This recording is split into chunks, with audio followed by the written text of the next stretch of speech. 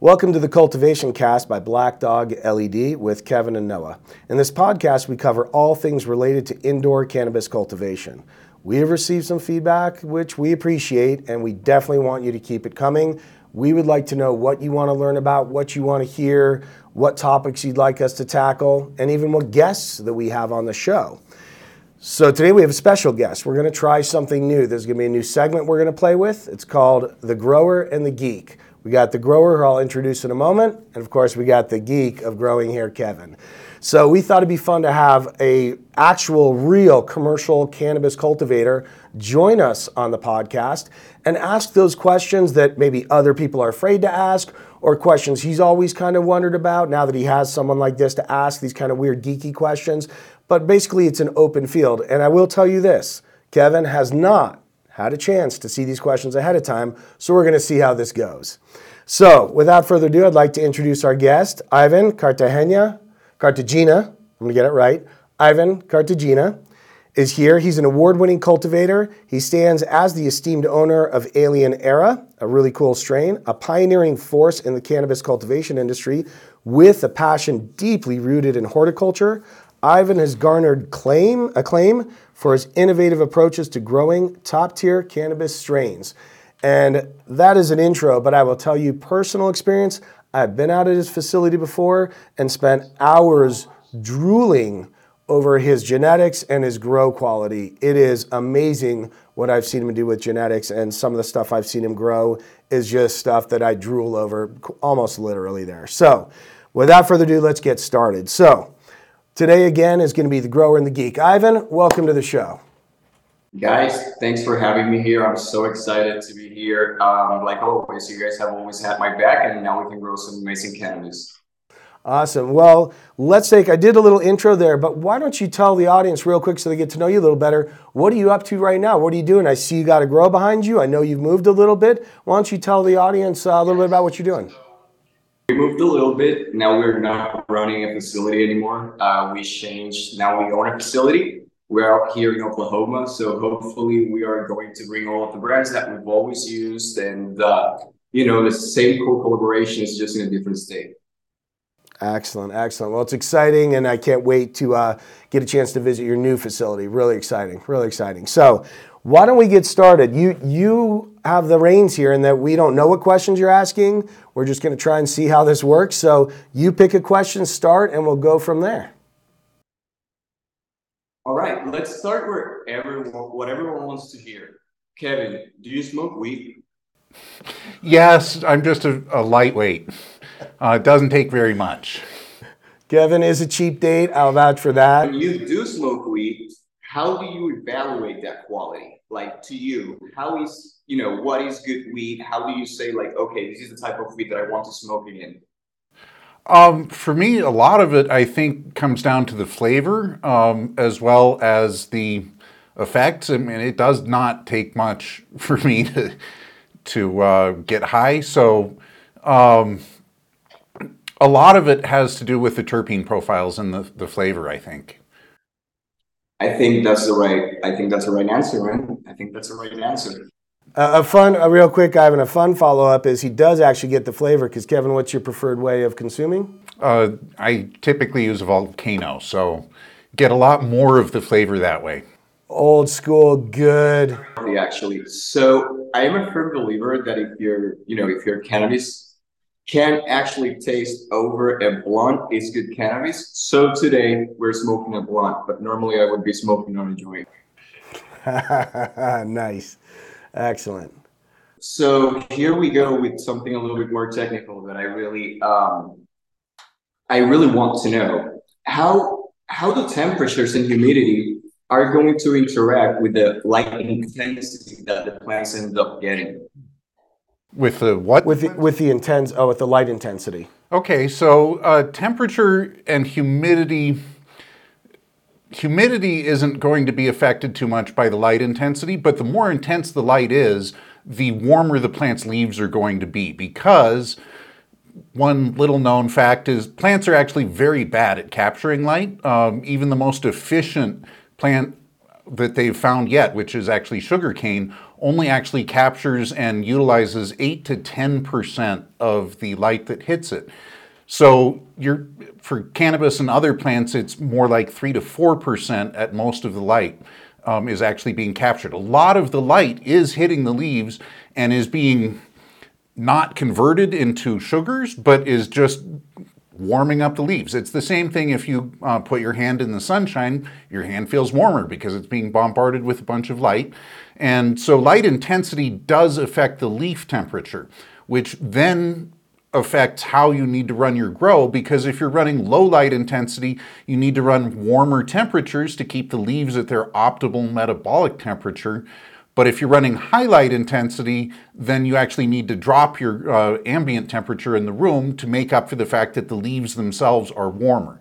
And this is one of the reasons why we have a big difference between growing with HPS lights and growing with LED lights is also the spectrum of light that's being put out. High pressure sodium lights put out a bunch of yellow light that plants can't directly, well, chlorophyll cannot directly use. And so other molecules in the leaf absorb those yellow photons and release a little bit of the energy from them in the form of heat, convert them into red photons that the chlorophyll can actually absorb. So that means that yellow light inherently warms the leaf up more.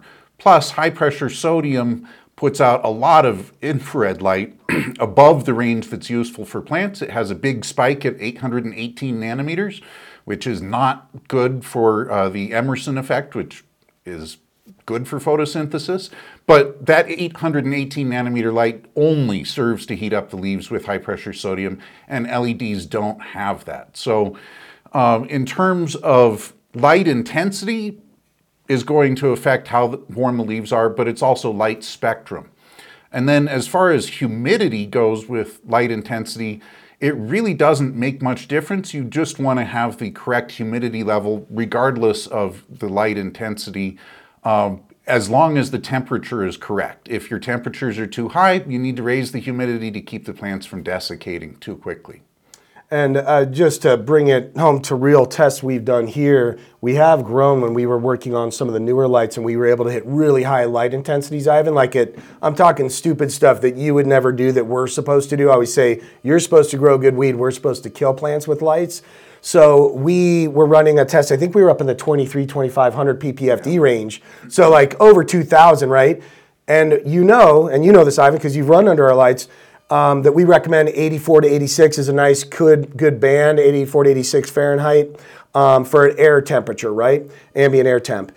When we ran at that, we did observe leaf surface temperature, which you should use a FLIR, forward-looking infrared, not just a laser pointer if you really want to know what you're doing.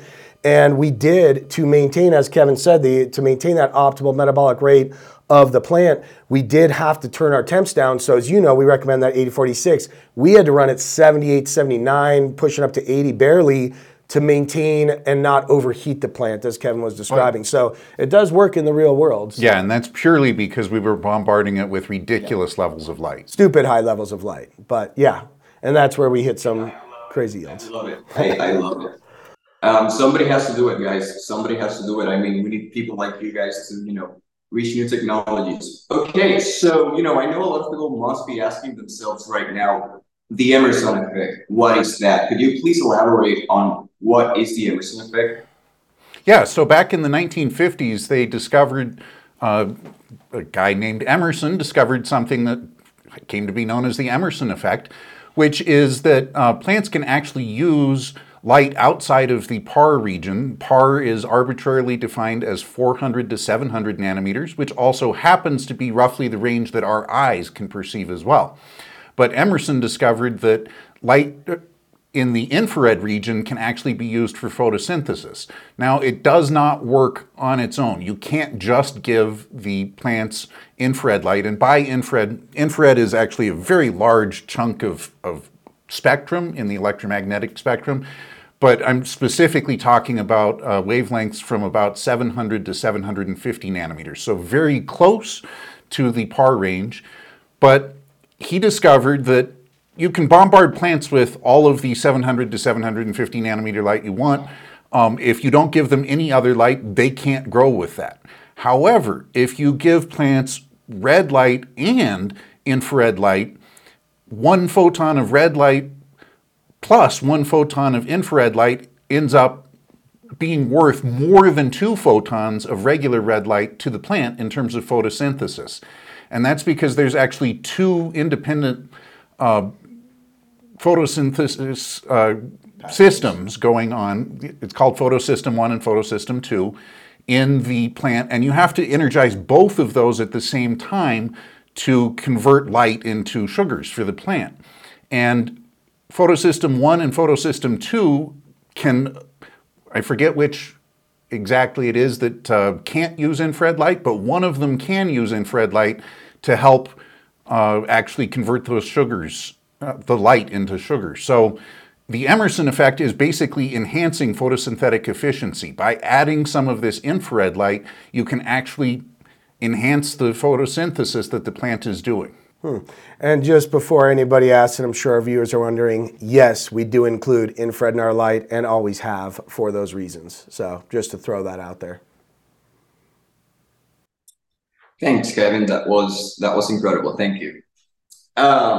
Okay, so growing indoors is a thing, but what considerations should you have when using black dog in a greenhouse? Because we know even though they are quite similar, they're not quite the same at the same time. So, what sort of considerations should the people at greenhouses take when they're using black dog? Me personally, I am an indoor grower that is now moving into the greenhouse world. So I am dying to know what considerations should I take. So please enlighten me.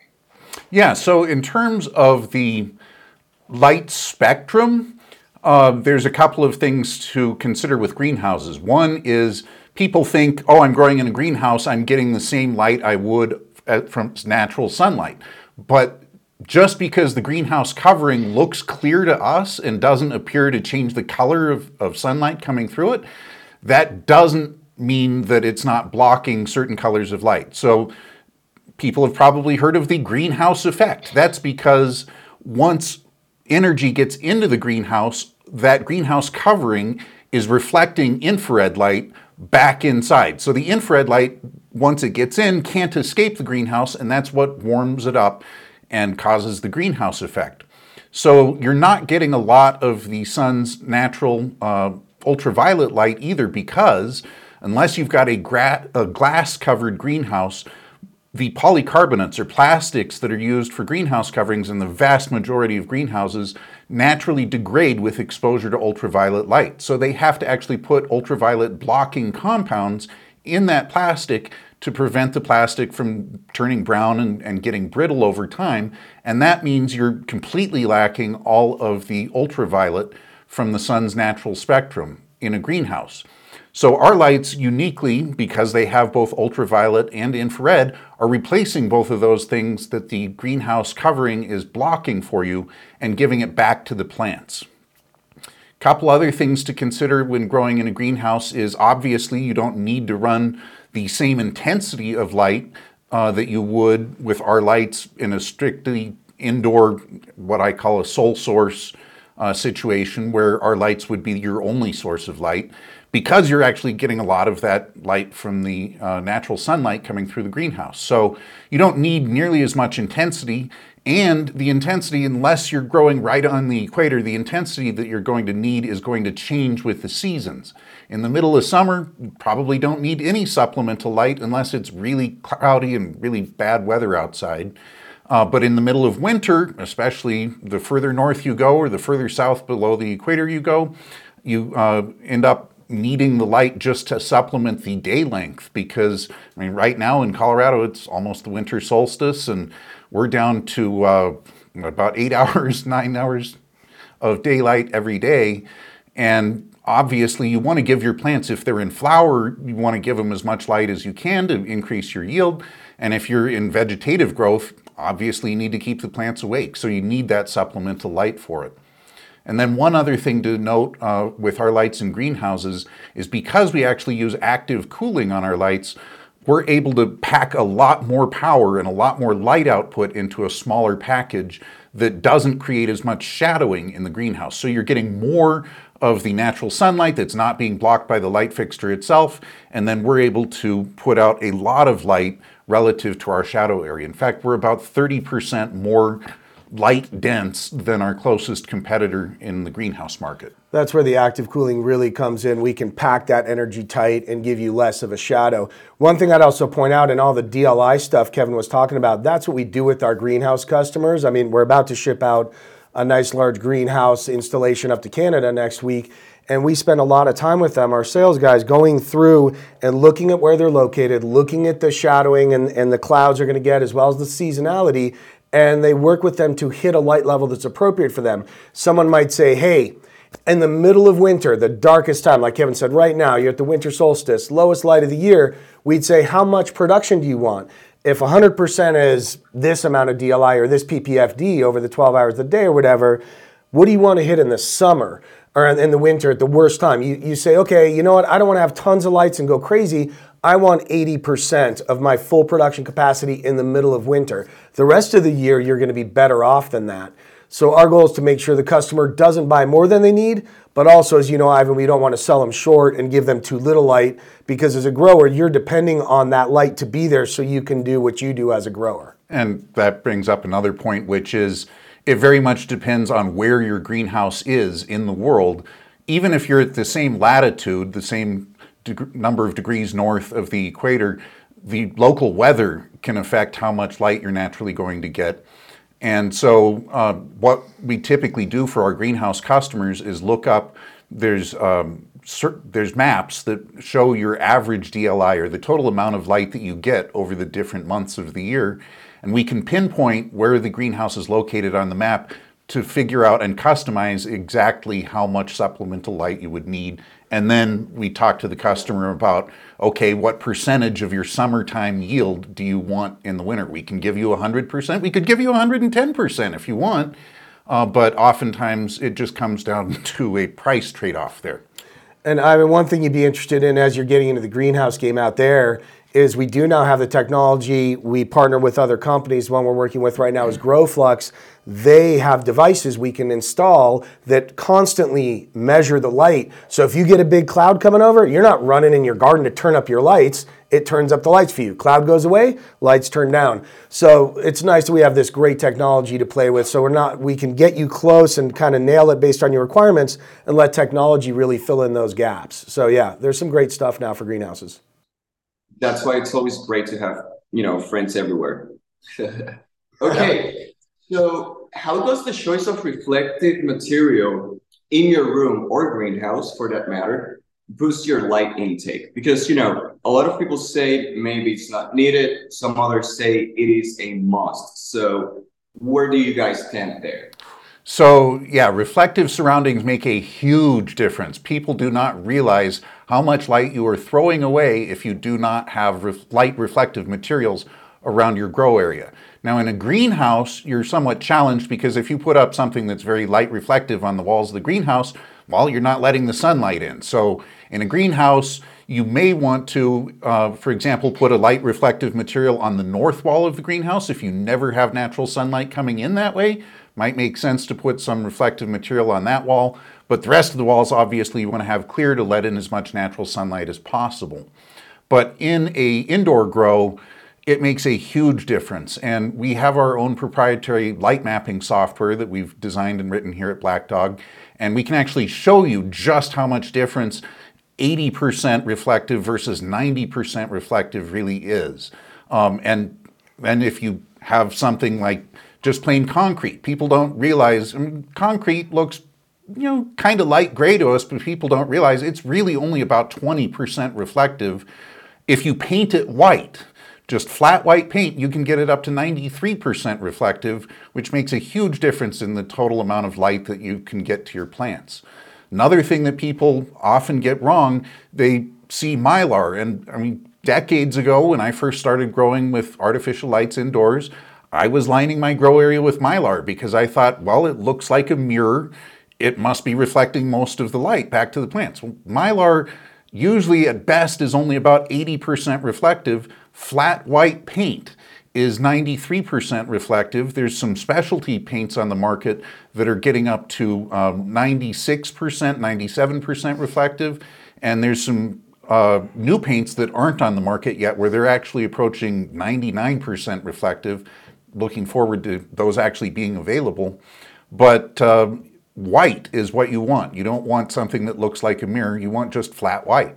And flat white specifically works better than glossy white because basically anytime you can see a reflection in a material, it's because light is being reflected off of that, but also because light that is not bouncing back to your eye at the proper angle is being thrown out. So anything that looks glossy or more mirror-like is actually throwing out more light than if it appears flat white. So, for example, we would all think a true mirror, not Mylar, but an actual mirror would be really reflective because it's a perfect reflection. It's not Mylar, but in fact, because it's giving me that reflection, I'm losing that light. That's kind of a simple way. And mirrors usually work by having a silver coating on the back of a piece of glass. And people think, oh, well, glass lets all the light through. Actually, most glass blocks about 80% of the light that goes through it. So you're losing, if you used a mirror in your grow room to try and reflect the light back, you're inherently losing 20% of the light, even if the mirror itself is perfectly reflective. Yeah, got it. That's awesome. Thank you for that. Sorry, guys, I have to leave there for a second and let go my CBD smoke before my alarms go off. Okay, man, I don't want to keep you guys here forever. I know you guys have a lot to do and you guys gave me this space. So thank you as always for always having my back, guys. I love you guys.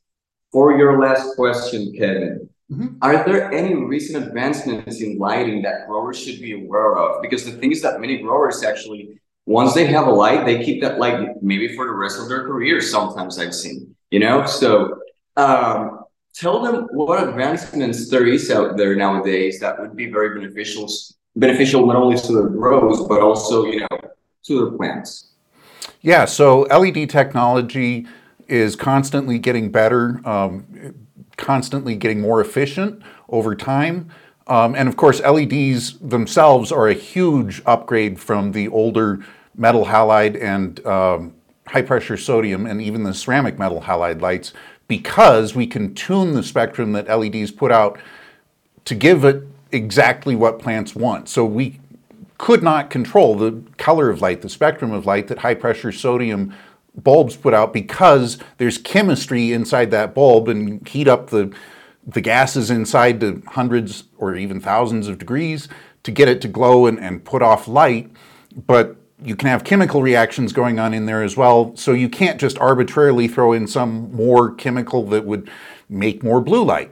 They were able to get a little bit of blue light out of high pressure sodium, but not much at all. So LEDs were a huge advancement in that, and they keep getting better. But one of the trends we're definitely seeing, what has set Black Dog apart since 2010 when we were first founded, is we have always incorporated ultraviolet and infrared in our spectrum, because there's plenty of scientific research out there showing that both are useful for plants. They do different things. The infrared light triggers the Emerson effect and makes photosynthesis more efficient.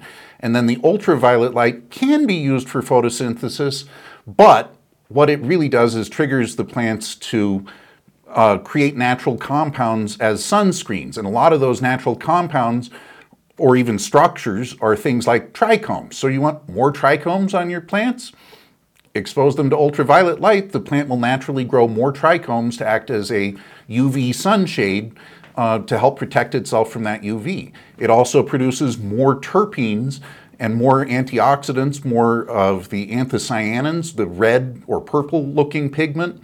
That's a natural sunscreen compound, as well as a lot of the cannabinoids are natural sunscreen compounds that are produced more by plants with exposure to ultraviolet light. And just in the past year, we've seen an explosion in terms of the number of LED grow light companies that are starting to incorporate or at least offer ultraviolet light. So that's encouraging. People are finally recognizing and learning about that. Ultraviolet LEDs, unfortunately, are probably the least of all of the LEDs that we use in our grow light.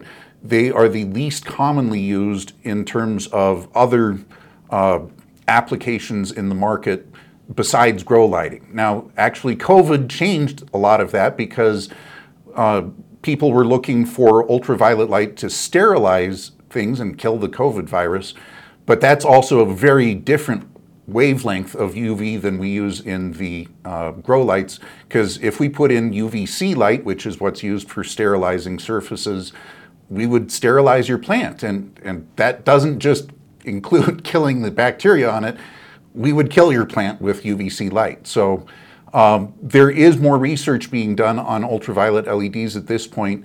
They're still lacking in terms of the efficiency compared to, for example, the 660 nanometer reds, which are very close to being as efficient as they possibly physically could be. It's staggering. They're up above 75% efficient at this point, which is truly shocking if you look at other ways of creating light.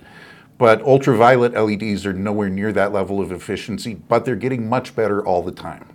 And so, Ivan, you, as somebody who, when I visited you in Missouri, we talked about the purple streaking he was talking about. So you've even seen some of this firsthand where you're like, hey man, I'm growing with a regular basic white LED in this environment. I'm growing the exact same genetics with the same feed and the same crop steering you were doing. But the only difference was the light. And you're like, hey, I'm seeing all these purple streaks on the plant, seeing colors I haven't seen. And we had to, talk through that and figure that out. And it is really, that's the side effect, one of the benefits of growing with LED. You get the color pop. I mean, you were talking about some of the stuff you were growing had so much colors, it was bleeding through the rolling papers when you'd roll with it. That's what we like to hear and what we like to smoke too. So, and that's not just LEDs in general. Specifically ultraviolet. It's our UVs. And again, because he was growing under a basic white bar light, like most of the people out there, but he also had our lights and he could see a side-by-side difference because, he had his controls in place. So it was really interesting to see. So you've seen that firsthand and experienced it. I've seen that firsthand. I'm a firm believer that Black Dog is the best light for me and my method of growing. Of course, there's many different methods of growing, so maybe it's not the best suited for you, but for me it is. And I will always stand behind Black Dog. You guys are amazing. You guys have an amazing company. I love you guys. Thank you for your time. First of all, I know you guys are always busy.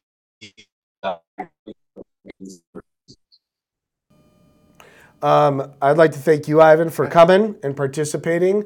We hope to do more Grower and the Geek in the future with you. Looking forward to it. And anyone that's listening and our people listening in on this, really appreciate you joining today for not only a Cultivation Cast, but our first Grower and the Geek episode. The other thing is, as you've seen Ivan's here, if you're in Oklahoma, you just got a great grower in your backyard and you're in for a nice little ride trying some of the flower out there. So hopefully Ivan will get some of his new product to market soon and you guys can sample some of Ivan's handiwork. Again, firsthand, I can speak for it. It is really nice flower. So look forward to you guys out there in Oklahoma trying it when you get a chance when he comes to market, and we will keep you posted where you can find Ivan's flower. So thanks again, Ivan, for joining us. Thanks everyone for tuning in, and we'll see you soon. Take care. Thank you guys. See you soon.